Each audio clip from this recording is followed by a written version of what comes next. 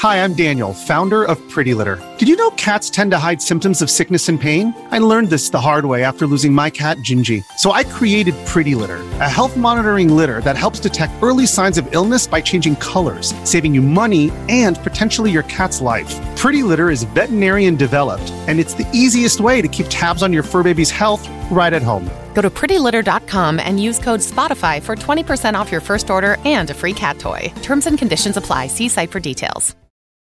This episode is brought to you by Reese's Peanut Butter Cups. In breaking news, leading scientists worldwide are conducting experiments to determine if Reese's Peanut Butter Cups are the perfect combination of peanut butter and chocolate. However, it appears the study was inconclusive, as the scientists couldn't help but eat all the Reese's. Because when you want something sweet, you can't do better than Reese's. Find Reese's now at a store near you. Hello, everybody. This is Marshall Poe. I'm the editor of the New Books Network. NBN listeners like to read books and buy them. So we thought we'd tell you that right now, our friends at Princeton University Press are having a remarkable site-wide sale. You can get 50% off books, including ebooks and audiobooks, with the code 50, F-I-F-T-Y, at checkout until May 31. You can save some real money on Princeton University Press books. I encourage you to go there and check it out. Welcome to the New Books Network. Hi, everyone, and welcome back to New Books in Game Studies, a podcast channel on the New Books Network. I'm Rudolf Enders, the host of the channel.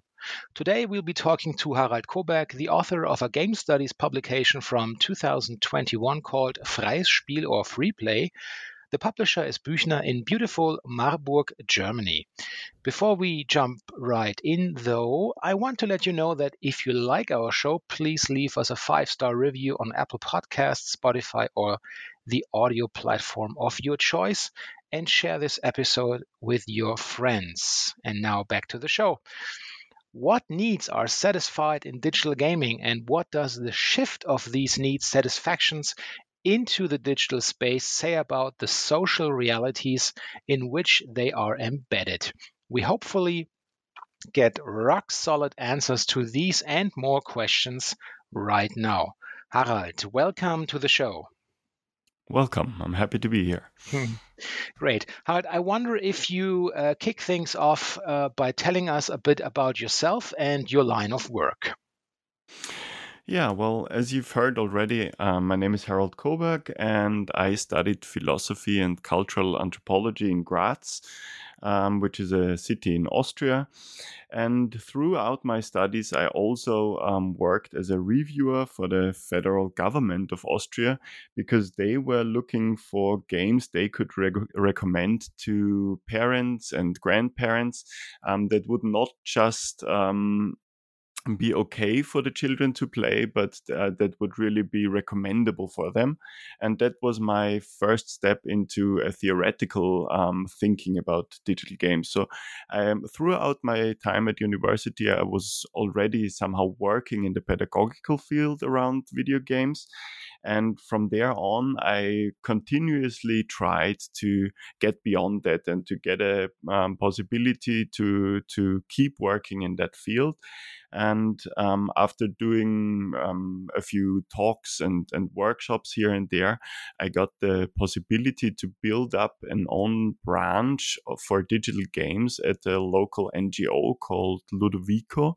Ludovico was focusing on play in very many different forms, but pretty much just analog forms of play, on culture of play, but also on the pedagogics of play.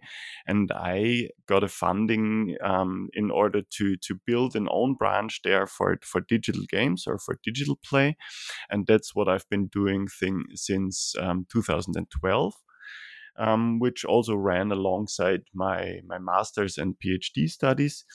So I started to try to connect the different fields. I tried to be the one who understands the fascination of digital games, but at the same time knows the research and understands the sorrows and thoughts of the pedagogues. And what I did there was that I conducted a lot of workshops, talks, but also just pretty much very simple gaming events in order to get all these people together. So I try to view myself as pretty much a mediator between the players, the pedagogues, but also the research. And I kept on doing research until 2020 pretty much. I'm still doing research, but I'm not any longer directly bound to or directly connected to a university. So in cultural anthropology, I did both my master's and my PhD thesis on digital play or on video game culture. My master thesis was focused on the discussion around video games and violence. Of course, not trying to answer the big questions whether that would be dangerous for the people who play or whether they might become more violent through playing games. That was not so interesting for me, but I was interested in how this discussion was led and how the dynamics worked there. So that was my master thesis. And then in my PhD thesis, I focused on the questions that are also asked in this book we're talking about today. So I focused on the question of why do people play? What do those games mean for them? And what impact do they have on the social worlds they live in? Yeah, and maybe one last step that is pretty relevant, I guess. I also work for the local government right now, where we broadened the topics I'm working on. So there, I'm not just focusing on digital play or on video games, but I'm working there as an expert for digitalization and society. So I'm trying to discuss and work on this intense field of, or this intense question of what digitalization does to society. How does it change the way we communicate? How does it change the way we get our informations and we interact with our informations? So that's, at the moment, that's the second big part of my work. And now and then I'm still teaching at universities or at schools, focusing on either one of those two big fields. Right. And it just came across my mind that not only you're the first guest from Austria, which is pretty exciting, but it's true. We have met last time we have seen each other, I think, at Frog. This is a conference in Austria, and I really witnessed there that you're an excellent speaker. Very impressive talk you gave. Yeah. Thank you Well, very much. yeah, it's true. Circling back to Freies Spiel, your book, please tell our listeners. You have talked about a bit, but now let's get to the nitty gritty. How did you come to write Freies Spiel in the first place then? Well, the book is very much based on my dissertation, so on my PhD thesis. But I wrote the thesis already with the book in mind.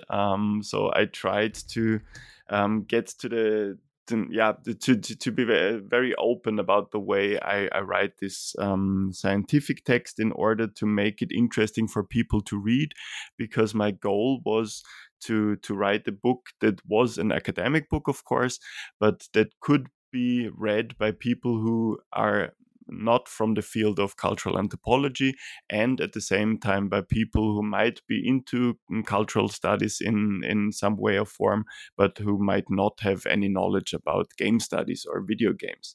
So from beginning to write this thesis, I was trying to make it very readable. But after finishing my PhD, I still put some work in and tried to make it easier to read and better to understand. And yeah, I added some comments, especially for people who might not know the terminology of the different fields, in order to make this book interesting and readable for people, from all different aspects of life who might be interested in reading it. So what I basically did was that I, after finishing my thesis, I went on to look for for public for possibilities to publicize it, and happily Büchner-Verlag is more and more interested, as I am witnessing, and as you have witnessed, and you've been an active player there too. They're very active in supporting game studies books and bringing out game studies books. And by now they have a pretty great list, I think, of books and authors on the issue. So that's a great chance for people of German-speaking countries to publish their game studies texts and books. But one thing that might was of course interesting is my two supervisors for the PhD thesis. One of them, of course, came from cultural anthropology, and the other one came from my second studies from philosophy. And she wrote in her report that she was quite surprised that it's okay to write like this in the cultural studies, but she still thought that it's a great text and an interesting text. But I think that tells a little bit about the way I wrote the book. That of course it tries to bend the possibilities you have within academic writing in order to make it interesting to read for everybody who might be interested. Yeah. Funny enough, two observations here. You're definitely right. I mean, the situation around publishing houses in regards to game studies in German-speaking countries is, or at least in Germany, is getting better and better. So no comparison to, let's say, the situation 10 years ago.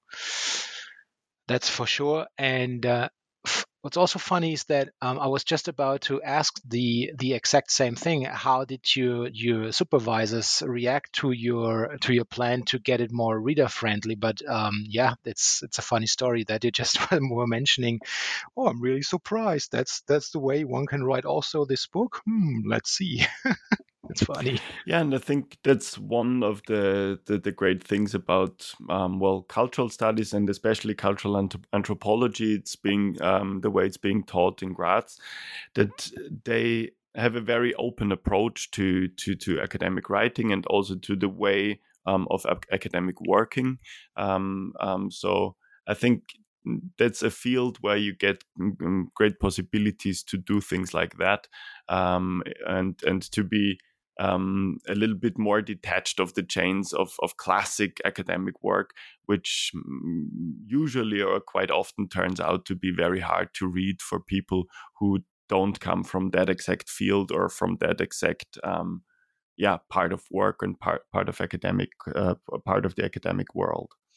So this also sounds like you could definitely recommend Graz as a hotspot for future game studies scholars if you want to let's say be not less rigid in your endeavor in academic sense, but to have a certain kind of research freedom topic wise and also in your tonality.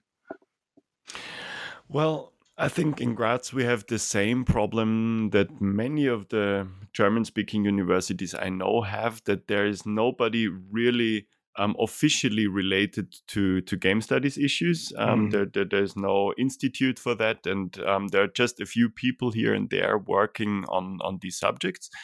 So I think what you need to do is to find a field that you want to work in and find the institute to do it. But I think that the institutes and the professors are being more and more open towards the issues. I know that around the time when I started writing my thesis, other people told me, I wanted to do something on game studies, but my professor said that that's just not a thing we would do. And I also had these difficulties searching for funding for my thesis, that people told me, well, your institute and your professors are not into game studies, so why do you think you're at the right place to do it? But at the same time, I believe that there's a lot of liberties and a lot of freedoms here in order to work the way you want to work on these issues. But you have to find them for yourself, and pretty much you have to create them for yourself. Yeah. people and their voices. This gives me the opportunity to actually circle back to your book now. Now, what's really great about it is you let gamers themselves have their say and follow their traces of the described fascinations and passions for gaming, the act of gaming and games. So, as far as I understand, it is not only about stories and interactions with the game, but also about the rules and limits of communication, about spaces of unfolding self dramatizations and norm setting. Would you agree to my reading here? And what is your take? Yes, I would agree, and I would say that my primary interest in video games is what they do with the players or what they mean for the players. So I'm very much interested in the player's perspective, and I conducted very open qualitative interviews asking players to tell me about their lives with video games. So it was pretty much biographical. I asked them, what did you play at which time of your life? Who were the people that were somehow connected to playing games? So where did you get your games from? Who motivated to play these specific games, or how did you get them? For many people, in the beginning, they just played whatever was there and then got into being informed about what games are out there and trying to find them. But I was also very interested in the reaction of the people around them, so who might have been criticizing them for playing the games, and which reactions they got when they talked about their hobby or when people were confronted with them playing video games. So this was a very open approach, and I think one of the things that pretty clearly came back was that people talked very little about narratives. So while I believe that a big part of game studies is still very much focused on narratives and an analysis of narratives, and also, of course, the analysis of game dynamics, when you talk to the players, that's not the core things they're talking about. For them, it's a social thing. It's making experiences usually very closely connected to other people, and that does not just mean multiplayer and online games, but also when they play on their own, they feel that through playing this game, they are connected to a huge number of people around the globe who are also playing these games. So that were the dynamics that I was very interested in, and that became more and more interesting for me through while conducting these interviews and looking for theory that fitted what I experienced when talking to the players. And that also led me to getting a feel for this very hard to grasp world of digital play, because Jesper Juhl, for example, he writes about video games as them being half real, Yeah. which is, I believe, part of the truth. They are not real, but they are real in some way. So I guess most of us in game studies have moved beyond this idea of a very narrow magic circle where the things that happen within the game have no impact whatsoever on the world around them. We pretty much know now that this is not the way things work. Games are not just a way of evading realities, but they are enlarging our reality. And of course, the different realms of reality, as I might call them, they are in strong interaction with each other. And that's where it starts to get interesting. And that's where players start to tell you interesting stories, because for example, when telling you about their play, they often jump between first person and third person when they talk about what is happening within the game. So sometimes they say, well, now I'm walking down that corridor, and one moment later they would ask, why can't he open this door? And both of the times they're talking about their avatars. And sometimes they even talk about the game designer saying, I don't understand why they wouldn't let me open this door. Yeah. So there's a lot of reflection of what is happening there, that there are many people, many different people connected to what is happening here, and many different people have an influence on what is happening here.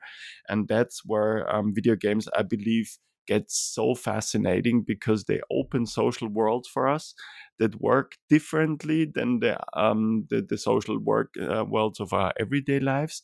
But at the same time, of course, they are closely related to them and in strong interaction with them. And that's what makes them so fascinating for the people who play them.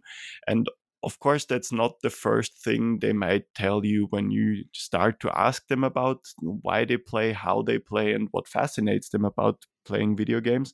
But when you get into talking and when you let them talk, then you will find a lot of stories. And that's what happened to me, that make you realize that these shifts between different, you could call it ontological states or different realms of the real. That's where things get very fascinating for the players.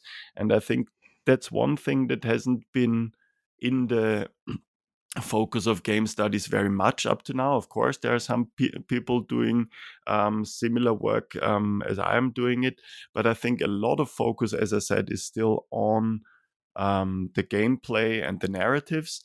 And I think that there's a lot, an awful lot to be found when we take a closer look at the players and the way they actually interact with the games, the way the games interact with them, and the way their play interacts with the bigger social context around them.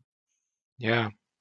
Well, it's really exciting. I was just thinking about the way you were mentioning when players, for example, as you were mentioning, talk about why couldn't I open up that door, that specific door, and it's also exciting to see whenever, and this is something I can obviously observe while I'm playing on my own. I feel like I used to tell people I did this in the game, but whenever it comes to failure, for example, I tend to project it into the third person because obviously I wasn't able to make that jump.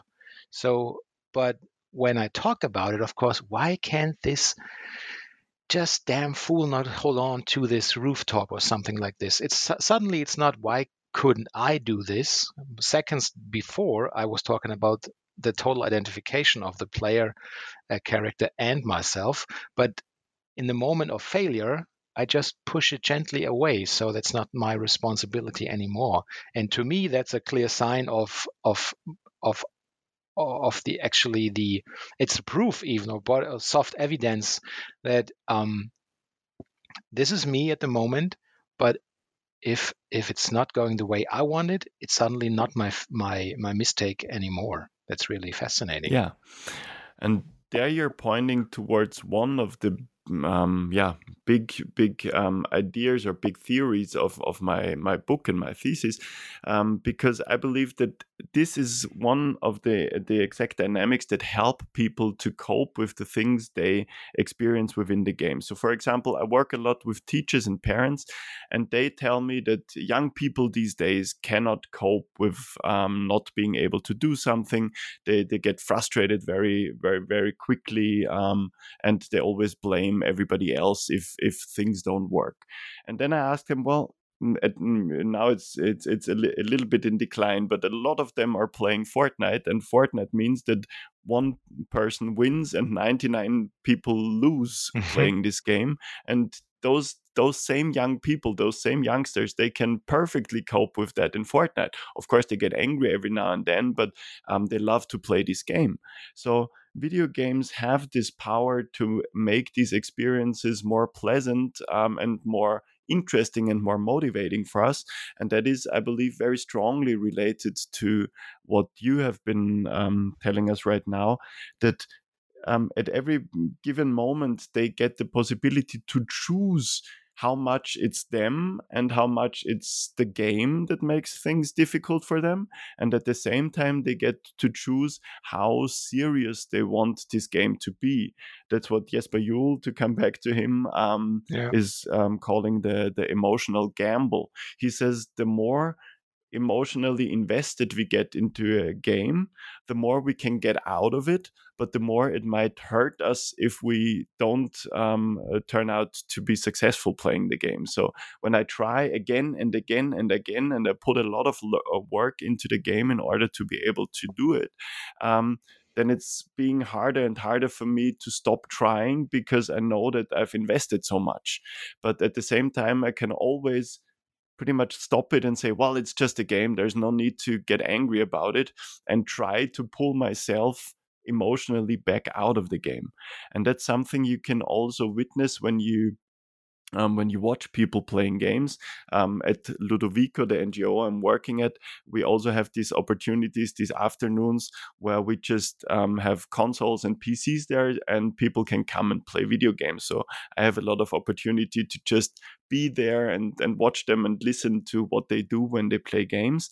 And one of the reoccurring dynamics that are there are people provoking each other, trying to connect their failure in the games to their personality. So they say, how dumb can you be that you won't be able to do this within this game? And they try to get people angry, connecting the gameplay to their individual skills. But at the same time, at the point where the players get too angry and might throw around the controller or shout back at the people talking to them, then they say, "Why are you so upset? It's just a game. You're a bad player if you can't disconnect these two things from each other."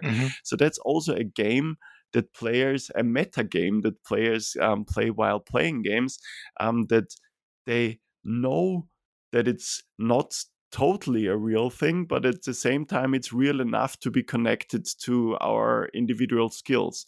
And that's something people play with, and that is also, I believe, very important when it comes to the bigger social impact of these video game worlds. One thing that should be pointed out pretty early, I guess, in this talk today, is that I believe it's very important to talk about games as experiences, so as the bigger thing. Yeah. And for me, playing a game also means watching YouTubers, looking for information online, discussing with friends when meeting them about the game, or maybe even thinking about new strategies in the game while you fall asleep. I think that's all part of playing the game. Of course, it's very hard then to draw a line around the game and saying, well, this is the game and this is not the game anymore. That's getting harder and harder the more open your perspective is. But I think from a social point of view, you will not understand the impact and the significance of games if you're just thinking too narrowly about the moments when we actually sit in front of the screen and play the games. Yeah. I wonder how does this connect, because you also write about insecure masculinity, and I wonder how do you connect the dots here? Is there any connection? Is it an obvious connection, or is it something you had to really dig deep into the layers of sociality, basically? Well, I think when you do research the way I did it, it can, or it's not unusual that it becomes very obvious to think about masculinity, because it's something that comes up in the interviews and it comes up in the experiences of players. Of course, very strongly when you talk to female players, because they have their experiences with masculinity in playing spaces, but also when you talk to heterosexual men playing video games, because they will tell you about pretty much the needs that are satisfied by the games. Some of them more reflected, others maybe more naive about what is happening there.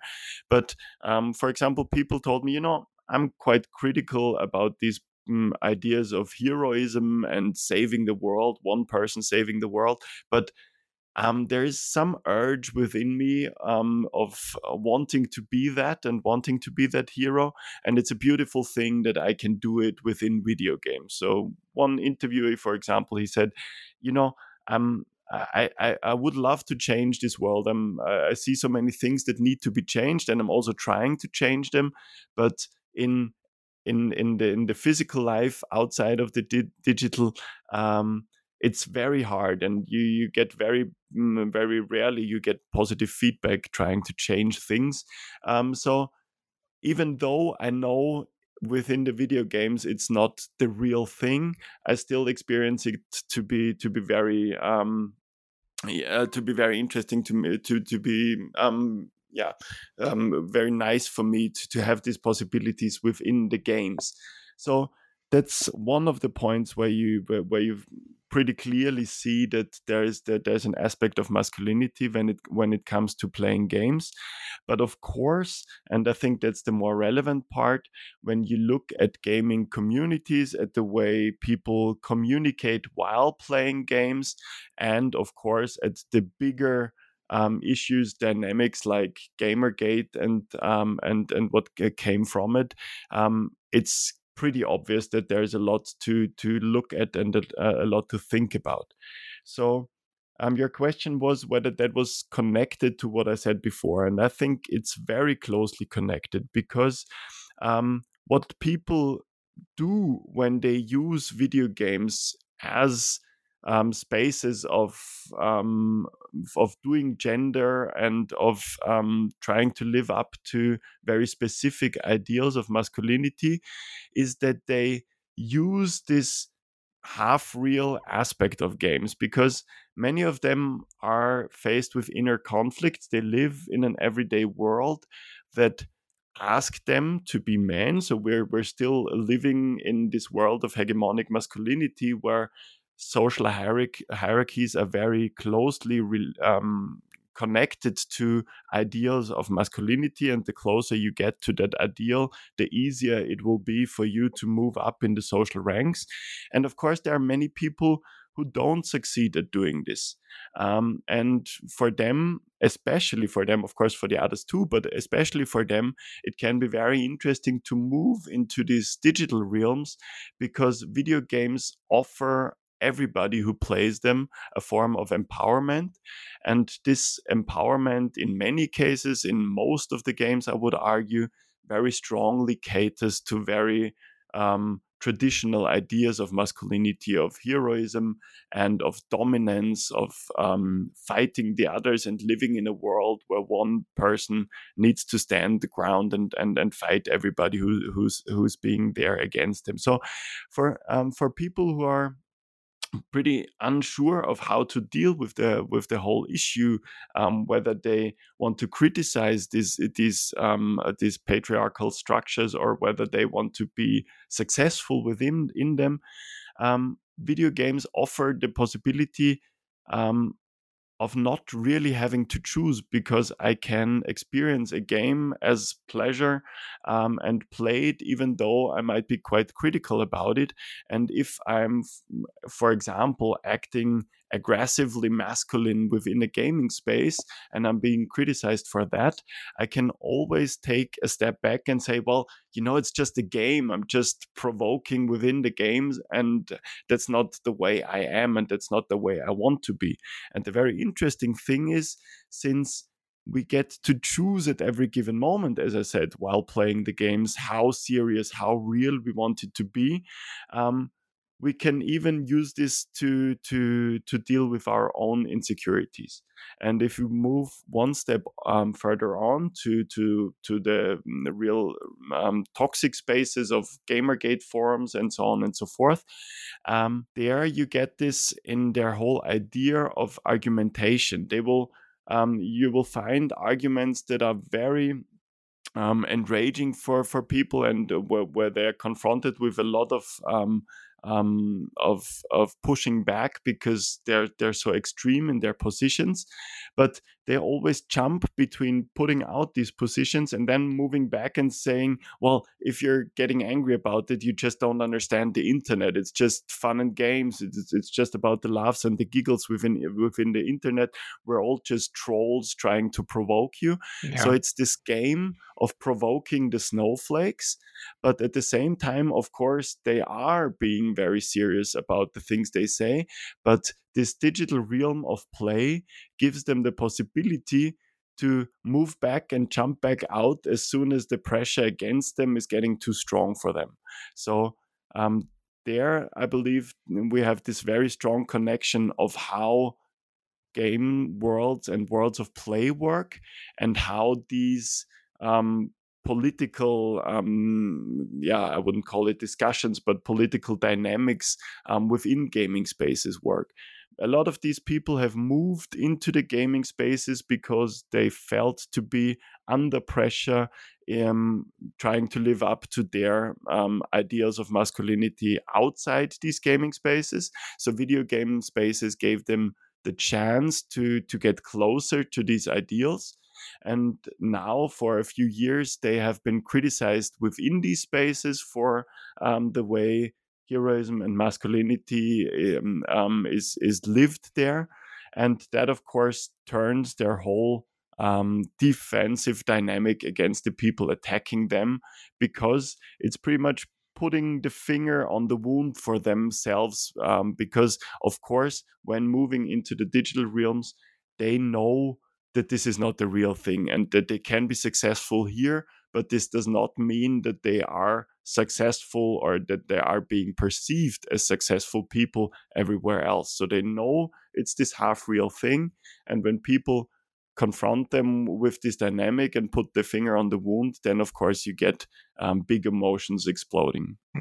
Yeah, maybe this has also something to do with my next point. I wanted to talk about. You write that digital gaming culture and the debates that surround it, as you're clearly showing in your book, are a significant arena of social power struggles for interpretive and decision-making sovereignties in an ever more rapidly changing world. Could you please deep dive a little bit more into that argument for me? Mm-hmm. Yeah, since we have been all around this argument for the last minutes, I'll try to build it up very quickly. When I did my first interviews, my first big surprise was how strong stigmatization was still connected to video games. So, of course, people tell you that video games have reached the center of society and that they are mainstream now and a part of pop culture. And Yeah. that's true on the one hand. But on the other hand, if you talk to the people and ask them who they talk to about playing video games, for example, they will tell you that that's not something they talk about on the first date, or that's not a hobby that they will tell their boss when they try to get a new job. That's just something that you keep to yourself, and especially adult players, if you ask them about the people they talk to about their games, it's pretty much other gamers. So it's a thing that it's a bubble that contains its issues within itself, because many of these people have made the experiences that when they talk about playing video games in big parts of their free time to people who don't play games, then they are confronted with these old stereotypes of that being antisocial behavior, and so on and so forth, of them being violent maybe, or at least glorifying violence. And since they don't want to have these same discussions again and again and again, they just keep to themselves and talk to other people whom they know of that they like to play video games. So that was one of the first things I found when I started my interviews. And I thought, well, there's quite a big price still to pay if you play video games, because you're confronted with all these dynamics of stigmatization and of stereotypes. So why would people do it? On the other hand, of course, there's also a lot of time and money being invested in the hobby. So there needs to be an output for them. And that's when I started to ask about, or to look for, their motivations and to look for the needs and longings that are being satisfied for them within the games. And this issue of masculinity was one of the topics that I found, one of the motivations I found for people playing games. And there were some others that I'm talking about in the book. And what I realized was, well, they have these needs and longings, and because they don't find good opportunities to satisfy these needs in other parts of their everyday life, they move into the gaming worlds and the worlds of digital play, even though they know that to some extent this is not the real thing. As I tried to sketch using this this idea or the thinking about masculinities.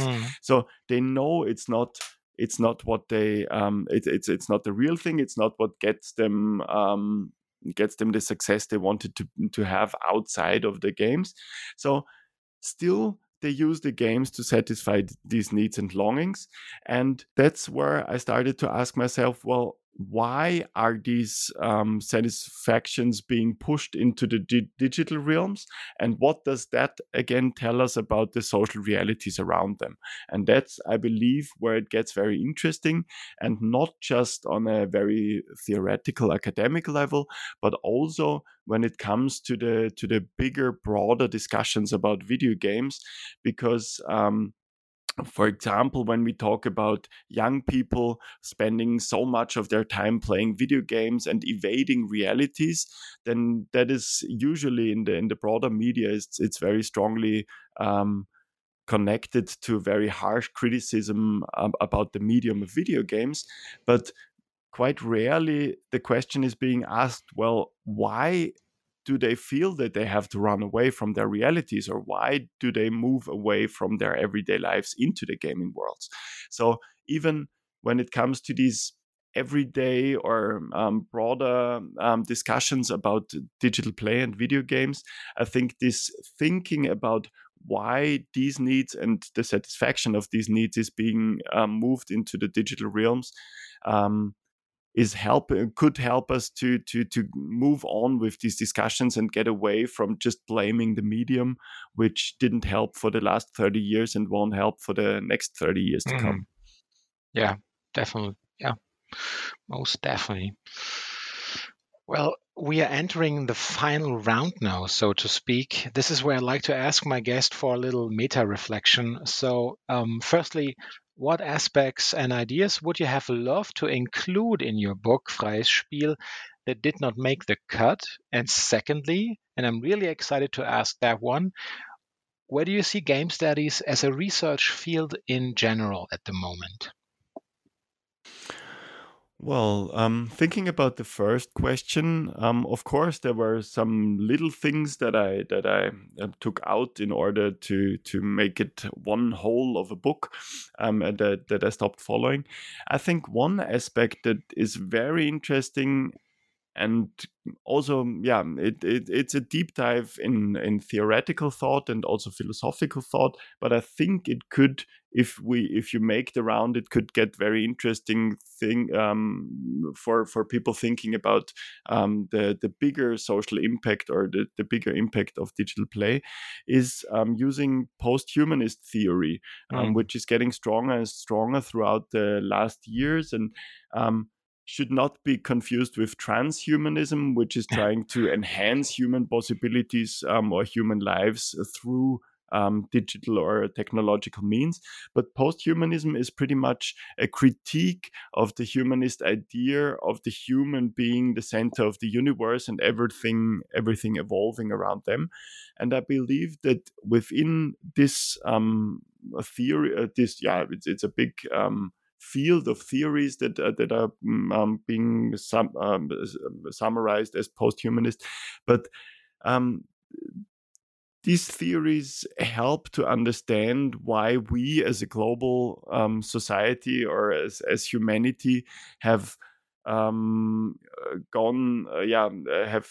fallen into so many crises throughout the last years. So, for example, if you talk about the climate crisis, then that is, I think, pretty obviously very closely related to the human being too clearly in the center of our thinking, and not thinking about other actors and the relevance of a dynamic of other actors within this global system.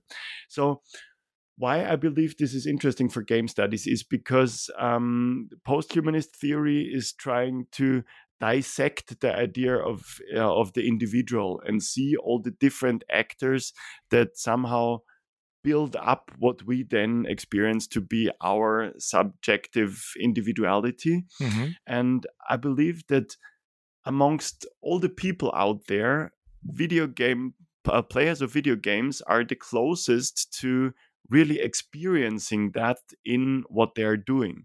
Because as we've been talking about it earlier, if you think about the language people talk about their with which people talk about them playing, they jump between these different actors, and even though they might not really name them, they might not talk about the designers, but as I said, when they say, I don't know why they won't let me open that door, then they know that the avatar is not just their representation within the game, but it's also in some way the representation of the ideas of the designers. So we could also argue that the avatar is a tool of communication between the player and the game designers. And you could also say that it's a point of contact between the social context of the players and the social context of the game designers. So of course, the game designers can only come up with games that somehow are in the fields of the thinkable within their social realities. And at the same time, the player needs to be able to understand what is happening there and what the game is asking them to do. And since the game is an interactive medium, they need to be given opportunities to somehow choose what they want to do within these games. So when we think about the avatar as the individual or as the hero of the game, people, some of them more openly and some of them more subconsciously, realize that it's not just them choosing what this avatar can do and what he or she does, but also many other factors that are factoring into that. So I believe that the post-human experience that is at the moment a very theoretical thing and construct led by a small bunch of great philosophers mainly, this experience is very closely related to the gaming experience. So when if we think or if we believe, and I think that there's a great lead there, if we think that we can get into new ways of thinking about the world through post-humanist thought and through a new understanding of our existence in this world and what individuality means and what a subject is, then making this experience within playing video games could be very interesting, and is maybe the most practical thing we have when we think about that. So I think there's a very strong connection there, where we really could get into the utopian hope of the video game experience helping us to solve the big problems of our times. So that was your first question. So I would love to have included more of this, but it was just by far too much. It could be a second book or a second thesis, and there's a lot of work that needs to be put into that. Your second question was my view of the state of game. Did I hear just the word habilitation?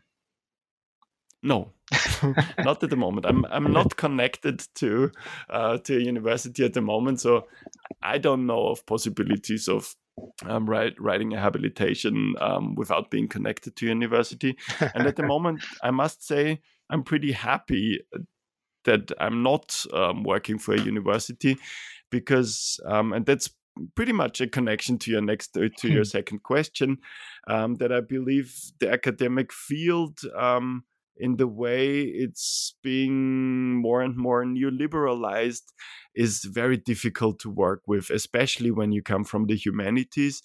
Because if you have a pessimistic point of view, I would say that academic work is reduced to numbers, how many publications you have, and how many I don't know how many theses you wrote, and so on and so forth. And I think that just doesn't tell us anything about the quality of the work. And especially when it comes to humanities, if you start asking, well, what's that for, and where can you publicize that, and is it relevant enough, then you won't get very far. And especially you won't get very far within game studies, because of course there's this big critique of that being so relevant for our world.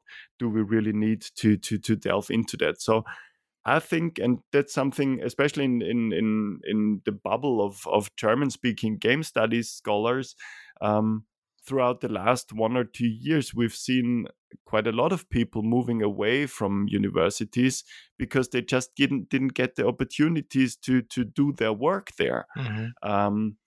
And that's why I personally am pretty happy that I'm having that I have found occupations that give me the possibility to keep on doing theoretical work, but very closely connected to practical work.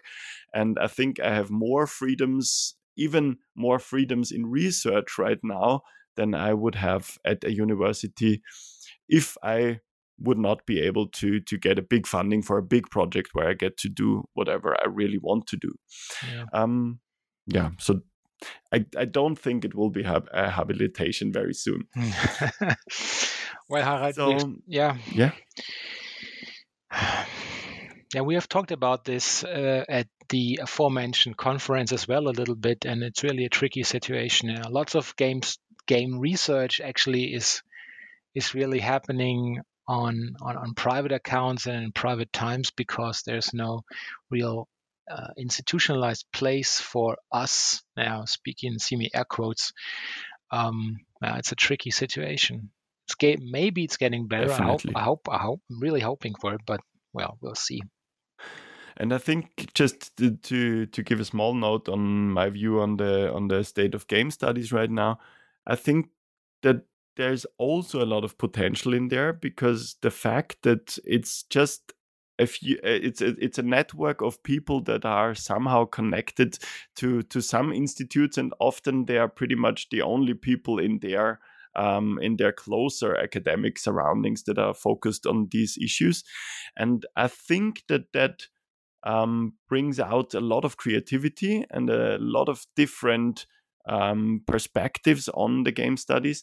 So I think that there is a lot of creative potential coming from game studies not being institutionalized, but at the same time, as we've discussed right now, it's quite problematic because many people don't manage to stay in academia because there is no institutionalized game studies possibility for them. Of course, there are some institutes and some universities that are doing something there, but it's still quite there's still not so many possibilities out there.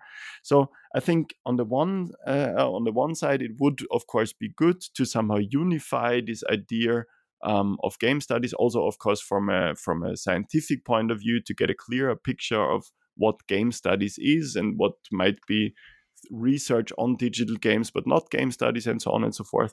And of course, especially when it comes to institutions, it's easier when you know that there are these 5 or these 10 institutes in the German-speaking world where I can try to get a job. But at the same time, I believe that when it comes to the creativity of thinking and the freedom of thinking, there is also some positive potential when it comes to this scattered network that we have right now, and that brings out a lot of great interactions and a lot of great thinking and books and publications.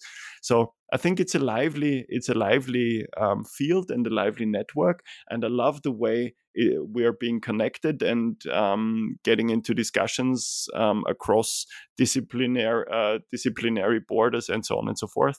But yeah, I would of course also hope that there might be more institutions, more institutes, more universities who somehow see the possibilities there and do something for the game studies. That would be great for the future. Yeah, we've taken a lot up of your time now. So let's bring this house down, so to speak. What are you working on right now? And of course, what will you be playing next?